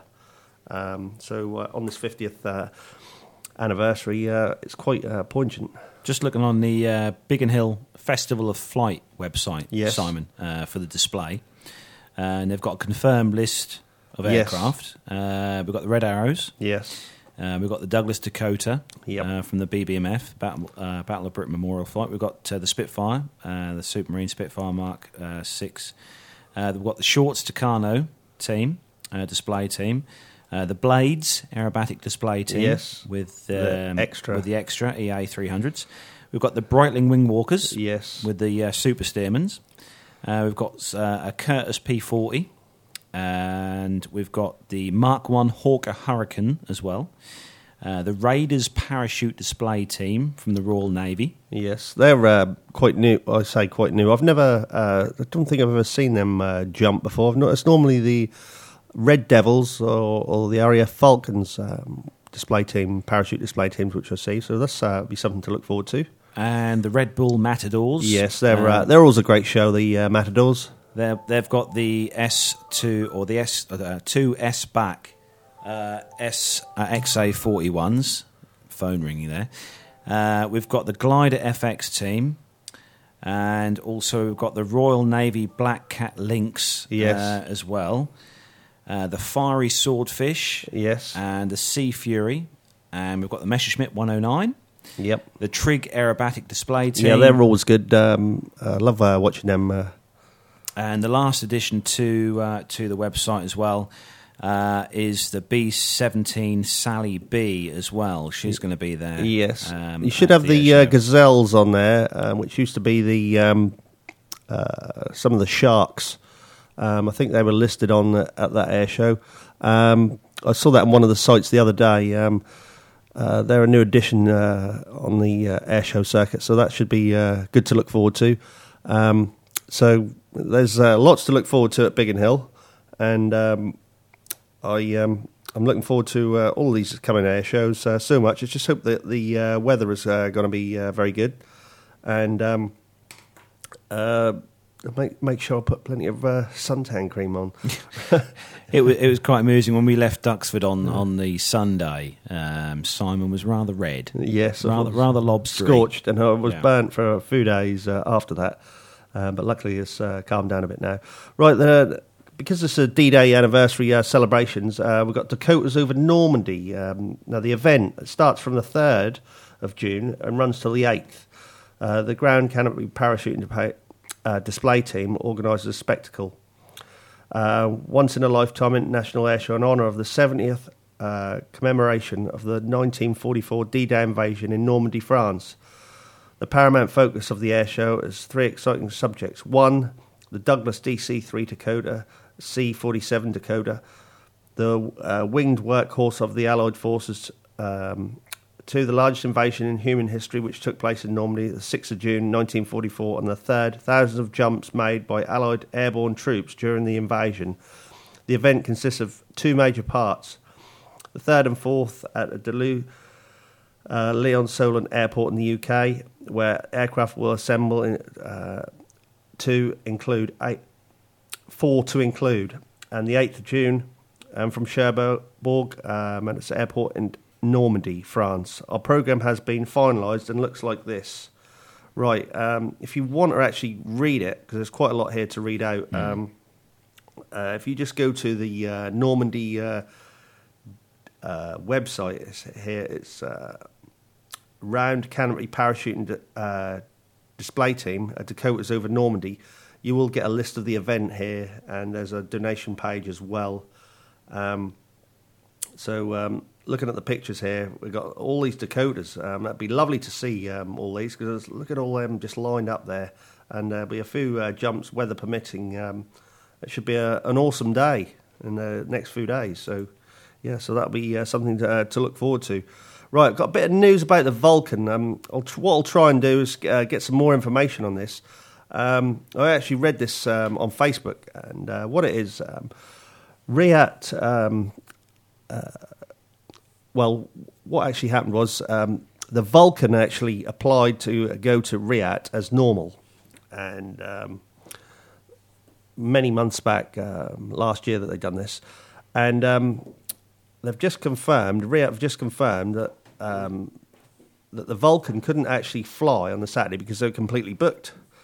So there was no room for it to fly. So they were going to put it on static for the Saturday, but they didn't do that and let it fly the Sunday. Then they told them that they couldn't fly the Sunday neither, and they could only go on static display. But the overall costs of this, they have confirmed that there'll be no Vulcan flying at the Royal International Air Tattoo 2014 this year. There is more news about this coming, but at the moment I'm a bit sort of puzzled of what is actually going on with this, because it's very strange. And I know a lot of people will turn up and have paid their tickets to go to Riyadh to see the Vulcan as part of the air show, but it's such a shame. So I don't honestly know what else I can tell you at the moment, but as soon as I get some more information, I will actually update you. And just keep an eye on our Facebook page, and I'll try and put some posts up there if I get any more information about this. But it will be flying at Waddington, and also it will be flying at Farnborough and numerous other air shows. If you go onto their website, the Vulcan to the Sky website, there is a list on there that will give you their display dates and where they're actually flying. But it's all always nice to see the Vulcan flying because it's the only one flying in the world, and it's such a so sad that it's not flying at RIAT. But as I said, I'll try and get some more information about that as soon as it becomes available. And the next piece of news I have is we've got quite a few air shows in June now as we really get into the thick of the air show season here. As I said, from the 3rd, which is tomorrow, Dakota's over Normandy. Leon Solent Airfield, Hampshire, is the largest gathering of DC-3s and C-47s will gather at Leon Solent before departing for Cherbourg. But there's no public access to this airfield, but I would imagine you'd be able to go around the perimeter fence, wouldn't you? Yeah, to get your camera and your tripod, I'm sure you'll find a space somewhere to take photos. Having said that, I would imagine it'll be quite busy because this will be something quite special. There is a postcode for this. It's P0139YA. If you want to get that for your sat navs, it's P0139YA. I'll repeat that again. And after that, we've got the Heli UK Expo, which is on the 3rd and 4th of June. That's at Swile Aerodrome, Northamptonshire. So that should be something interesting. A lot of helicopters there. And there's the Throckmorton Air Show in Worcestershire, UK's largest emergency services and military show supporting combat stress. Flight Help Cancer UK and the Royal Air Force Association, the Midlands Air Ambulance charity. And their postcode is WR102LW. And then that's if you wish to go to that one. The next air show is the Folkestone Air Show, Kent, which promises to be an awesome air show. And that is on the 7th and 8th of this month, this coming weekend. It's a 2-day show, and it is free. And their postcode is CT22EB. That's CT22EB. This air show obviously is going to be an awesome one, as I said, but there's always lots to see. If you go onto the website, it will actually give you a list, hopefully, of what's actually displaying there. We've got 4 days left, 15 hours, 6 minutes, 11 seconds. So that is an air show that's worth looking into if you're in the area at that time.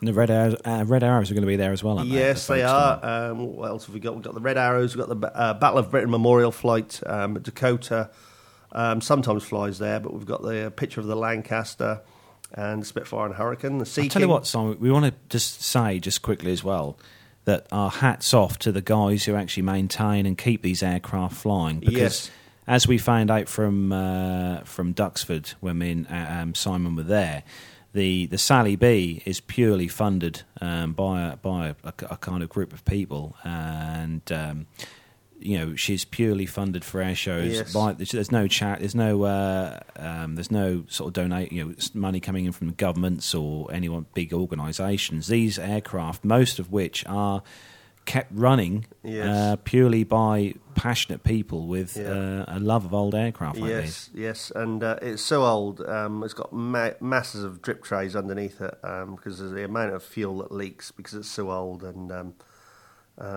they must be quite a drafty aircraft, a lot of the older aircraft because they're not as well made as they are now today. So it's nice to see that the Folkestone Air Show is going to have the Sea King then. Yes. Quite handy. Yes. Near the coast. There's not many more days left of the Sea King as a role as the yellow rescue helicopter around the UK because that's been replaced by the Coast Guard. So, but yes, we've got the Lynx AH-7. That's the Army Air Corps. That'll be there. The Tutor. That will be there. The Tucano T1 is there. The Blades. The Breitling Wingwalkers, always good to see them. And Jet Prover, Strike Master, the SWIP team, good to see them. Triggs, the Ferocious Frankie, which is a P-51 Mustang. The Aviators, they're there. The Sabre, and the Muscle Biplane, and the Tigers Freefall Parachute display team. So if you go onto their website, you will actually be able to see it. The Cosford Air Show is another air show worth looking into. because they do ground runs with the Jaguar. This is one air display that I'm going to go to in the coming years. The gates open on this 8:30 in the morning. This is 5 days, 13 hours to go, so 33 minutes. That's this weekend. Yes, this Sunday, the 8th. It is. Yeah.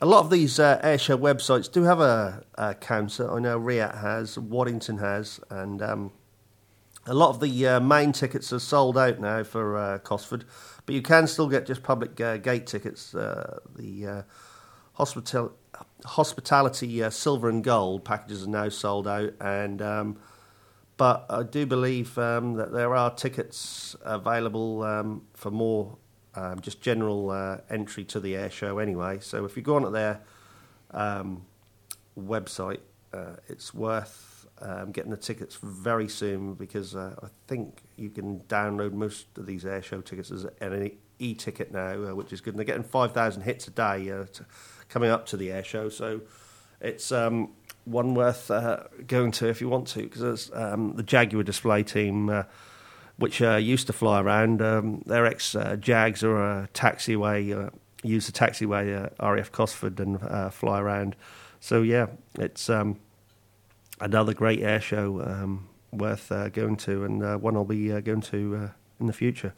Right, there is other air shows that have been cancelled. One of these is this one's in June. This is the Baxterley Aerodrome fly-in air show, which has been cancelled.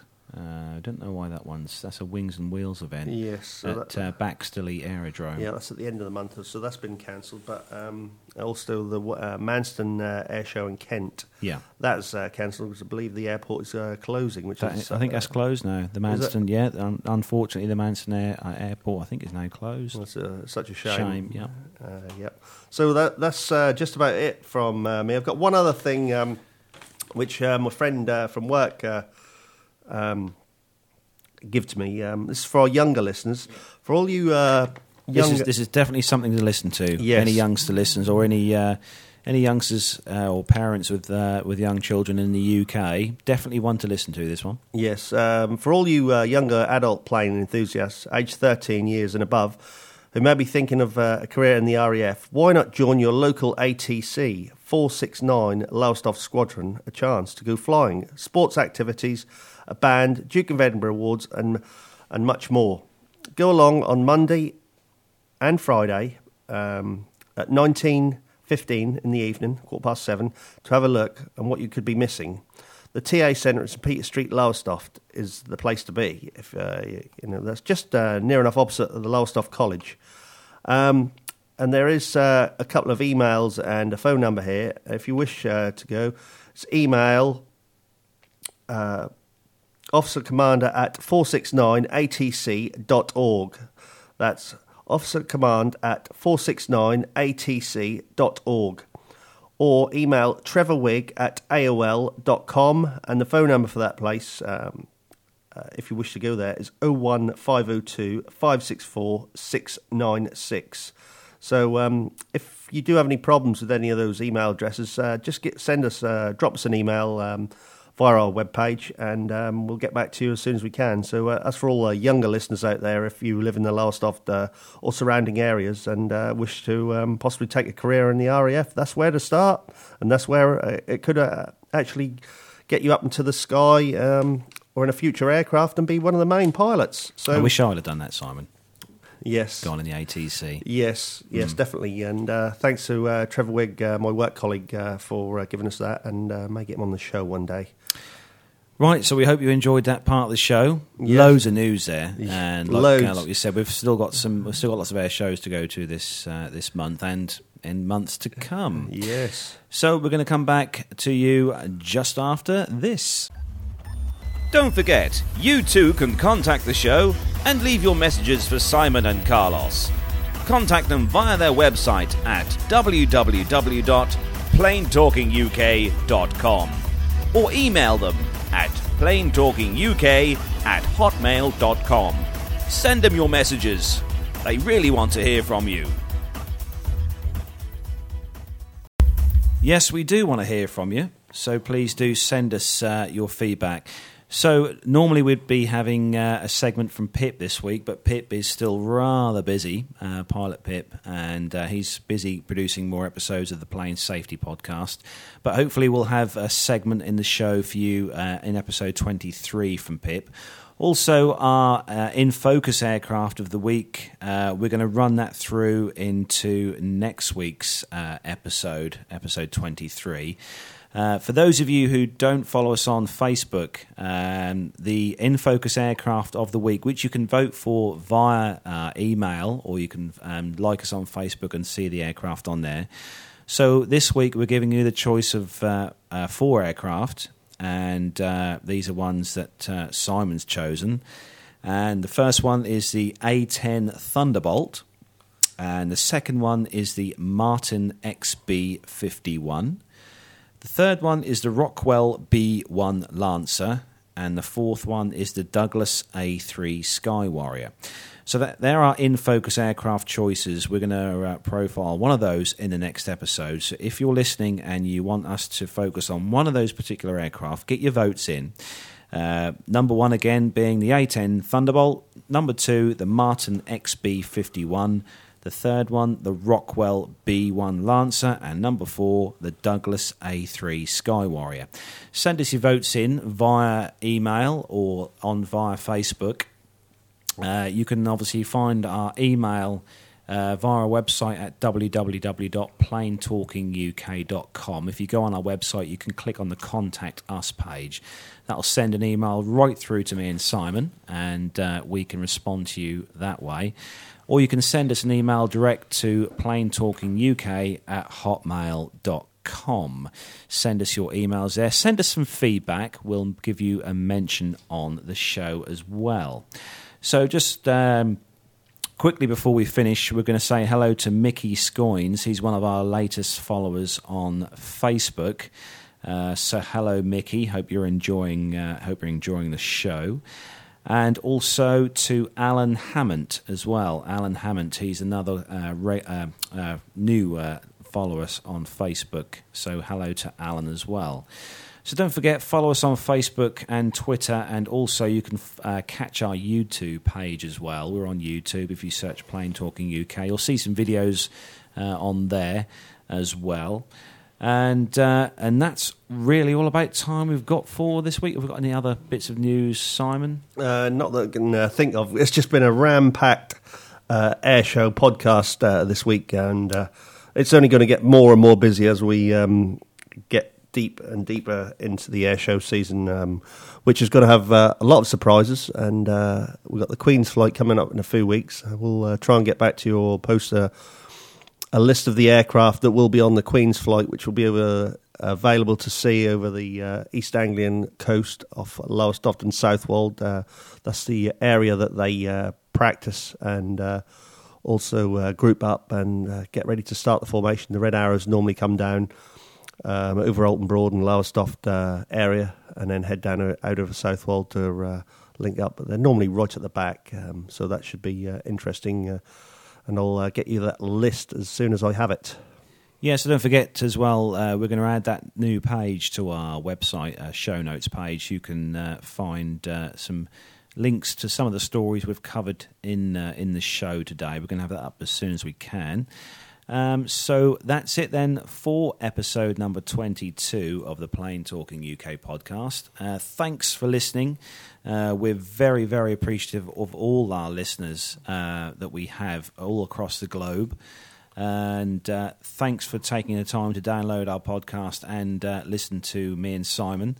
We both appreciate it, don't we, Simon? Yes, we do. And if you have any information regarding any air shows, or there's something you'd like to ask us about any air shows, whether it be information on what aircraft are flying and whereabouts an air show is on, do drop us a line via email or Facebook or whatever, and we'll try and get back to you. But as I said, if you've got any information about any air shows that we don't know about, that'd be nice to hear from you. So drop us a line. Yeah, do that. Please do drop us a line and send us your thoughts and stuff, and we'll give you a mention on the show. So that's it then. We're going to bring episode 22 to a close. It's been a good episode. We've enjoyed ourselves. Yes, and the peanut puffs have all gone. We did have a bowl of peanut puffs, but Carlos has eaten them all. Simon has put those away. Yeah, and the cat has helped itself to a foo as well, which I find rather extraordinary. But anything's possible in our house, in your house, yes. Exactly. Don't Yeah. forget as well, before we go, to look out for us at the air shows. Where we've got now got our Plane Talking UK uniform, so you'll see our blue T-shirts with the logos on, and we've also got some grey fleece jackets as well. So Yes. keep an eye open for us. Yes, could have done with that the other day We when I was could- at Duxford. Just that cool breeze of wind. Although it was a hot day, I left my coat home because I was so excited. It was my first air show of 2014. I left without my jacket. I had a jumper though. You still so got sunburn though, Simon. yes. Okay then, so thanks for listening then, guys and girls. You're a fantastic audience, and take care, and we'll come back to you next week in episode 23. So from me, it's a massive air show goodbye. And from you, Simon? Yeah, it's Eyes to the Skies and Air Show 2014. Welcome. Can't believe it's here. Here we go then. Thanks then, Simon, and we'll see you all again, or hear you all again, or hear us again, I should say, on episode 23. So goodbye, everyone. Goodbye.